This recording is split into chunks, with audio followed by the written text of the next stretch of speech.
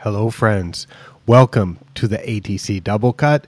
I am Michael Woods, and in today's episode, I am going to discuss sand top dressing, which is a very important and interesting topic. And the post that I'm going to talk about is about different ways of expressing sand top dressing amounts and how to be consistent with that. The post is titled, what is it titled? 3 Reasons Why Sand Top Dressing is Best Expressed as a Depth.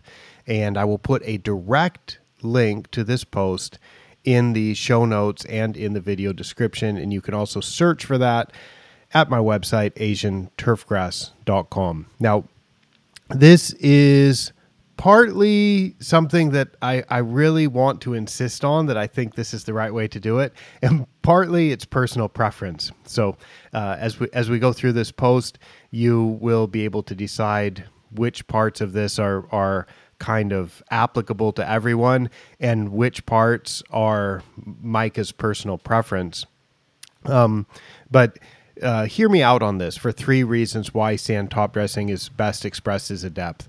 I guess I'll tell you right now up front that my personal preference for simplicity is to express it as a depth, okay? But the main thing that I think is essential for everyone is to keep track of how much sand is applied. And basically at the end of every year or the end of every growing season, and this is whether you're managing sports turf, whether you are doing golf turf, or whether you're top dressing other types of surfaces, I think it makes sense to know how much sand has been applied. And I recommend using certain units for more clear communication about that. So in this post, which I wrote a few years ago, let's see, I said, here are the 3 reasons I think it is best to express sand top dressing applied to turf grass as a depth. The number 1 reason I gave is that expressing the sand as a depth, it standardizes the amount. So just like precipitation, when it rains, we talk about that as a depth. You don't need to consider how much area that rain fell over. So you don't talk about the liters of rain or the gallons of rain that fell on 1,000 square feet or that fell on the golf course. You just talk about the depth. So by getting rid of the denominator, by getting by not considering the area over which the sand was applied or which the rain fell on, and just expressing it as a depth, there is a simplicity to that. And I really like that simplicity by expressing simply as a depth, okay? So that part is a personal preference, but as I wrote in the post, I said depth of sand standardizes the amount applied independent of the mass of the sand or the area over which the sand was spread. And it's also right, you could have dry sand or you could have wet sand. And if you're applying wet sand, that's going to it's going to weigh more than if you're applying dry sand. And that is something that if you're expressing it as a mass, you sort of need to add a further clarification about whether that's a mass of wet sand or whether that's a mass of dry sand. But if you're expressing as a depth, then you don't need to do that because it's assumed that you've accounted for that when you've expressed it as a depth. So I like depth for a lot of consistency reasons, and it's a simple unit.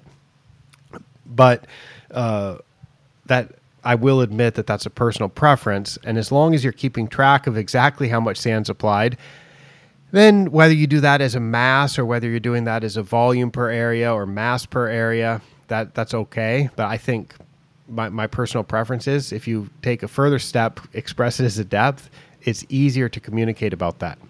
Now, on to the second reason, because as I mentioned in this blog post, I'm giving 3 reasons why sand top dressing is best expressed as a depth. Sand for golf course putting greens is often applied for the purposes of diluting organic matter in the soil. So sand has no organic matter in it. The top of the soil under a professionally managed grass turf system will typically have a considerable amount of organic material in it. And to keep that organic material from accumulating to be a thatch layer, or a layer that is 100% organic material, it is common to mix some sand with it. And that's often done by putting small amounts of sand. And the term that's commonly used for that is dilution. Rather than having 100% organic material, by mixing a little bit of sand with it, we are diluting the organic material with sand. And one way to measure exactly what's happening with the organic material, my preferred way to measure what's happening with the organic material over time as it accumulates or decreases or stays the same at the surface of professionally managed turf, is by what I call OM246 testing. And that is total organic material testing in 2 centimeter increments, or if you like, 1 inch increments. I don't know why you would do that when you can get more precision by doing 2 centimeter increments, which is 0.8 inches. And you'll see that the math works really nice if we're expressing in metric depths. I guess if you're not going to do metric at all, you could do inches, and then you could express your sand as a depth in inches also. And if you do that, things would work out in the way that I'm going to explain right now. But just think of this. If you're expressing your sand applied as top dressing as a depth, then it becomes apparent that if you have a 2 centimeter depth of root zone that you're trying to amend, and you're trying to consider how much organic material is in that root zone, then actually not just in that root zone, but in that root zone slice that's 2 centimeters deep, that is 20 millimeters in depth. So if you slice away one of those millimeters, and if you replace it with 1 millimeter of sand, then you will have reduced your organic material by about 5%, right? Because that's 1/20th. You've added 1/20th of that slice is now free of organic material because it is 1 millimeter of new sand, and that new sand doesn't have organic material in it. So it actually, because sand weighs more, sand has a greater mass than the organic material, so you'll actually reduce the total organic material in a 2 centimeter layer by a little bit more than 5% for every 1 millimeter of sand that's applied. So that works pretty easily to consider that, like, if your OM2, which is your total organic material in the top 2 centimeters of the root zone, if your OM2 happens to be at 10%, which is higher than usual, but it's not uncommon to find that much total organic material in the top 2 centimeters of a root zone. If it's at 10%, your total organic material is 10%. That means there's 100 grams of total organic material in every 1 kilogram of that root zone layer. For every 1 millimeter of sand you apply, that's going to go down by 1/20th. So it's going to go down by 0.5%. So if you add 2 millimeters of sand, then you can expect that your total organic material will now be 9%. And it's actually going to be a little bit less than that because of the mass differential between pure sand and sand mixed with organic material. If you had 3 millimeters of sand, then you would drop your total organic material down to 8.5%. So that, and of course, if you add 2 centimeters of sand or 20 millimeters of sand, you would now drop your total organic material to 0. But you wouldn't have grass anymore because you would have just buried, you would have replaced all of the plant material and all of the organic material in that root zone with just sand. So now you've got a sand green. So I think it's really useful when you're doing the OM246 type of testing to consider that as a simple way to make some estimates of how much sand may need to be applied. So that's one reason why I like it. And it's easy to visualize if you're taking away 5% or taking away 5%, taking away 5 or 10% of a certain layer and replacing it with sand, then you can do that type of math in your head because you're just changing it in 5 or 10% increments. And then the third reason that I give is for communication purposes, because we often are interested in what other greenkeepers, what other golf course superintendents, what other turfgrass managers around the world are doing to produce excellent surfaces. What works, what doesn't work. It's useful to be able to communicate about this consistently, and expressing sand as a depth makes it perfectly consistent. It's explicit. It's extremely clear what is being considered because there are no ambiguities about what the mass is and no ambiguities about what area the sand has been applied over. So I wrote in the blog post in item number 3, I said communication of top dressing amounts in the same standardized unit of depth, millimeters or inches, makes it easy to understand how others are getting the desired results at their location. And I then, in the blog post, go through a list of units for sand that I recently had read about in articles or in information that people shared or in email conversations or in seminars that I'd attended or slideshows that I'd watched when people are talking about sand amounts. And I'm going to go through them here. You can go check this. It's a long bullet point list. If you want to check this, go to the blog post and check it out. But I'm going to go through these here verbally. So I said, I looked at a few articles and messages and tweets and noted the units that I found for sand top dressing rates. Depth in millimeters, cubic feet per 1,000 square feet, pounds per green, tons per acre. That's tons spelled T-O-N-S, tons per acre. Just tons with absolutely no denominator. Tons spelled T-O-N-N-E-S with no denominator. Tons with two N's per hectare. Tons, T-O-N-S per hectare. Pounds per 1,000 square feet. Weekly dusting as needed. Tons per 1,000 square feet. This tons is T-O-N-S. And then tons with 2 N's per green.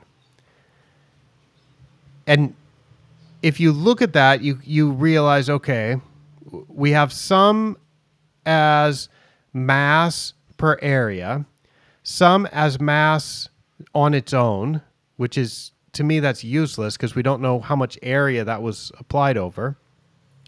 We have mass per green, which is not terribly, it's a little bit better than just mass on its own, but if we don't know the green size, that's not going to be as helpful as it could be.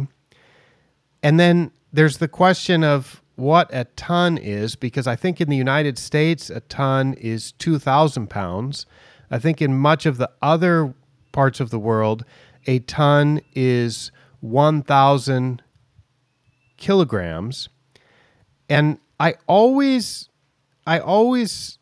have a idea in the back of my mind that sometimes people are interchanging between a cubic yard or a cubic meter and a ton, and kind of using those terms interchangeably, but just using the term ton perhaps to mean a cubic yard or a cubic meter, in which case we're talking about a completely different mass. And I'm not sure if that actually happens or not, but I'm always a little bit concerned about it when people just say a ton. And then, is it a ton of dry sand or is it a ton of wet sand? You won't have so much difference in water content in wet sand, but that's also something that adds some uncertainty to it. So I think with all of those different ways of expressing sand amounts and seeing how frequently sand is applied to professionally managed turf and seeing how important it is to apply just the right amount of sand. If you don't apply enough sand, the surfaces won't be as good as they could be. If you apply too much sand, the surfaces also will not be as good as they could be. So it's very important to apply the right amount of sand. And to do that, I think it's important to communicate clearly about how much sand is being applied and being able to check your own records, looking back, of how much sand has been applied to achieve certain results. So those are, I guess that's my case for saying let's do it as a depth, because if you express the sand as a depth, you already have had to consider how much area it was applied over. So if you apply, for example, 1,000 kilograms of sand, if you apply 1,000 kilograms of sand and you apply that over 500 square meters, if you've to make my math more correct and easier for me to do in my head, let's say that you've applied 1,000 kilograms of sand and you apply that over 1,000 square meters, which would be something like applying 2,200 pounds of sand over about maybe 1,076 square feet, something like that, maybe. I should have prepared my numbers for this example better. Anyway, if you apply like that, you can then divide the mass of the sand by 1.56, and that's going to give you the volume. So if you have 1,000 kilograms of sand, it's expected that sand generally will be 1.56 grams per cubic centimeter, or 1.56 kilograms per liter. So if you divide the mass of sand by 1.56, that will give us the volume of sand. And if we do that, I think it's going to be like 666. So we should have like a depth of about 0.7 millimeters. I'm actually pulling out a calculator right now, and I'm going to double check this. If we have 1,000 divided by 1.56, 641.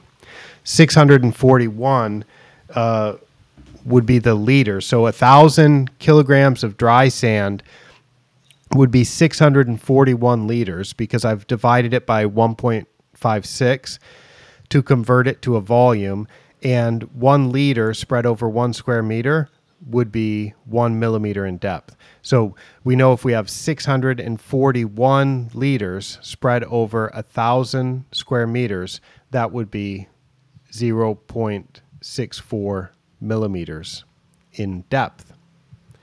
And by expressing it that way, I find the depth is a very simple way to express it. So but you could just stop at the mass per area and then just clarify whether that is dry sand or whether that is wet sand, and just make sure that you're consistent with that. So I see people talking about like they've put out 30 tons of sand or 40 tons of sand, which is a substantial amount of sand, but without knowing how much area that's been applied to, I'm not quite sure how to really take that number and compare it to other places. So I like to express the sand as a depth. Now, I don't just mean spreading the sand on top of the turf as a depth. Even if you're doing core aerification or solid tine aerification and filling those holes with sand, I still find it useful to express the sand as a depth for these same reasons of consistent communication. And then you look over the course of a year, you may be applying, it would be standard to apply about 6 millimeters of sand, which is about a quarter inch. And it's not all on the surface. Some of that will typically go into some holes. To put those numbers in context, these depths into context compared with recommendations that I've made over the years or recommendations that are kind of standard in the industry, many of you will be familiar with the recommendation from the United States, the USDA Green Section from the early 2000s, about 22 years ago. They published a few articles about organic matter management and top dressing and core aerification, core aeration for the 21st century. And at that time, the recommendation for high maintenance turf in the American Southeast was to apply from 40 to 50 cubic feet per 1,000 square feet. That works out to a depth of 12 millimeters to 15 millimeters, which is from a half inch to 5/8 of an inch. That was the amount that they were recommending back then. And then Rock-Gassois and Chaz Schmidt, when they did that survey of how people were actually top dressing all across the United States, they found that organic matter content of the root zone was at an acceptable level when the amount of sand applied per year was at least 20 cubic feet per 1,000 square feet, which works out to be 6 millimeters or a quarter inch. And what I find is a lot of places around the world will be applying about that much sand.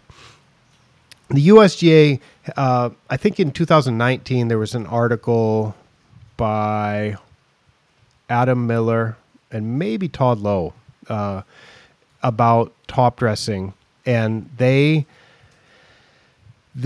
recommended in that article from 25 to 35 cubic feet, which is going to, per 1,000 square feet per year, which is going to be about 7 to 9 millimeters. So in 2019, they were recommending to apply about that much. And as long as you apply that much, they were saying your organic material at the root zone is not going to accumulate excessively, and you'll still be able to maintain surfaces that are firm enough for what you're trying to accomplish. So those are some numbers, right? 6 millimeters, 7 millimeters, 9 millimeters, 12 millimeters, 15 millimeters. That's kind of the range of what has been recommended in magazine articles and from some famous consulting groups. And certainly I was making those recommendations up until 2014 when I started saying, whoa, let's be a little bit more site specific here, and maybe we don't need to apply so much sand. But in some cases, you might need to apply more, and I think that the only way to find out if you need to apply more, if you're applying just the right amount, or if you might be able to get by with less, is to know exactly how much you apply. So I recommend depth. My personal preference is depth, but if you're not wanting to do depth, then I recommend at least do mass per area and then make a note whether that was dry or whether that was wet. I learned about this as I do many things. I learned about it in Japan, where there is a lot of record keeping and a lot of data that is compiled about golf course maintenance. I have a couple of blog posts about that. I mentioned that the surprisingly useful clipping volume or clip vol I learned about in Japan. And sand top dressing by depth is another thing I've learned from greenkeepers in Japan. In the blog post, I showed a picture of the annual greenkeeper book that's published by one of the monthly golf magazines. Actually, it's called Monthly Golf Management. And they publish a nice annual yearbook that shows maintenance records, a maintenance summary. It's a 4-page summary for each golf course. And they don't do this for every course in Japan, but they have about 12 up to 20 courses that have provided this information each year. And it shows the weather at that golf course, how many times the greens were mowed, what type of coring was done, what type of other cultivation was done, how much irrigation was applied. And they have a section for sand top dressing showing both the amounts and the number of times that sand was applied. And that's always in millimeters. And I just find it very convenient because at the end of the year, remember how I mentioned that the recommendation from the USGA green section at one time was 40 to 50 cubic feet per 1,000 square feet. And that works out to be 12 to 15 millimeters. And I also mentioned that the Chad Schmidt and Brock Gassois research showed that 6 millimeters was a good number. And the article by Miller and Lowe, I think, was saying 7 to 9 millimeters was a good number. So we're dealing with integer values that are on a scale that's quite intuitive. 1 millimeter, 2 millimeters, 6 millimeters, 7 millimeters, 9 millimeters, 12 millimeters. These, to me, that's a nice set of units to work with. We never have to start talking about 60 tons per acre or something. We don't have to worry about the denominator. And we don't need to worry about whether we're talking about a metric ton or a ton in U.S. standard units. We don't need to worry about any of that because it's just explicitly expressed as a depth. So I learned about that in Japan, and then I thought, that's a nice little number to use. So I've got a number of blog posts that are somewhat related to this. I've got a lot of those that will show up in this particular blog post. So you can go to that to read more about it. And I have just been on a tour in Japan where I visited 27 golf courses. In fact, I'll bring up the most recent post that's titled More Observations About Course Maintenance in Japan, and just give a quick review of this, because this post, which I'll also put a direct link to in the show notes and in the video description, is one of the ways that I've learned. One of the ways that I've learned so much is by going to visit greenkeepers and asking them how they're managing. And I didn't ask about, I didn't ask about sand top dressing so much on this particular trip. And actually, that's a bit of follow-up information that I'm going to be getting from some of the courses that I've visited. I had done a blog post a week ago, and at that time I'd visited 11 golf courses, and I went on to visit 16 more. So after visiting those 11 golf courses, the questions that I had asked the greenkeepers were, how many holes are there per facility? Because Japan has lots of multi-course facilities.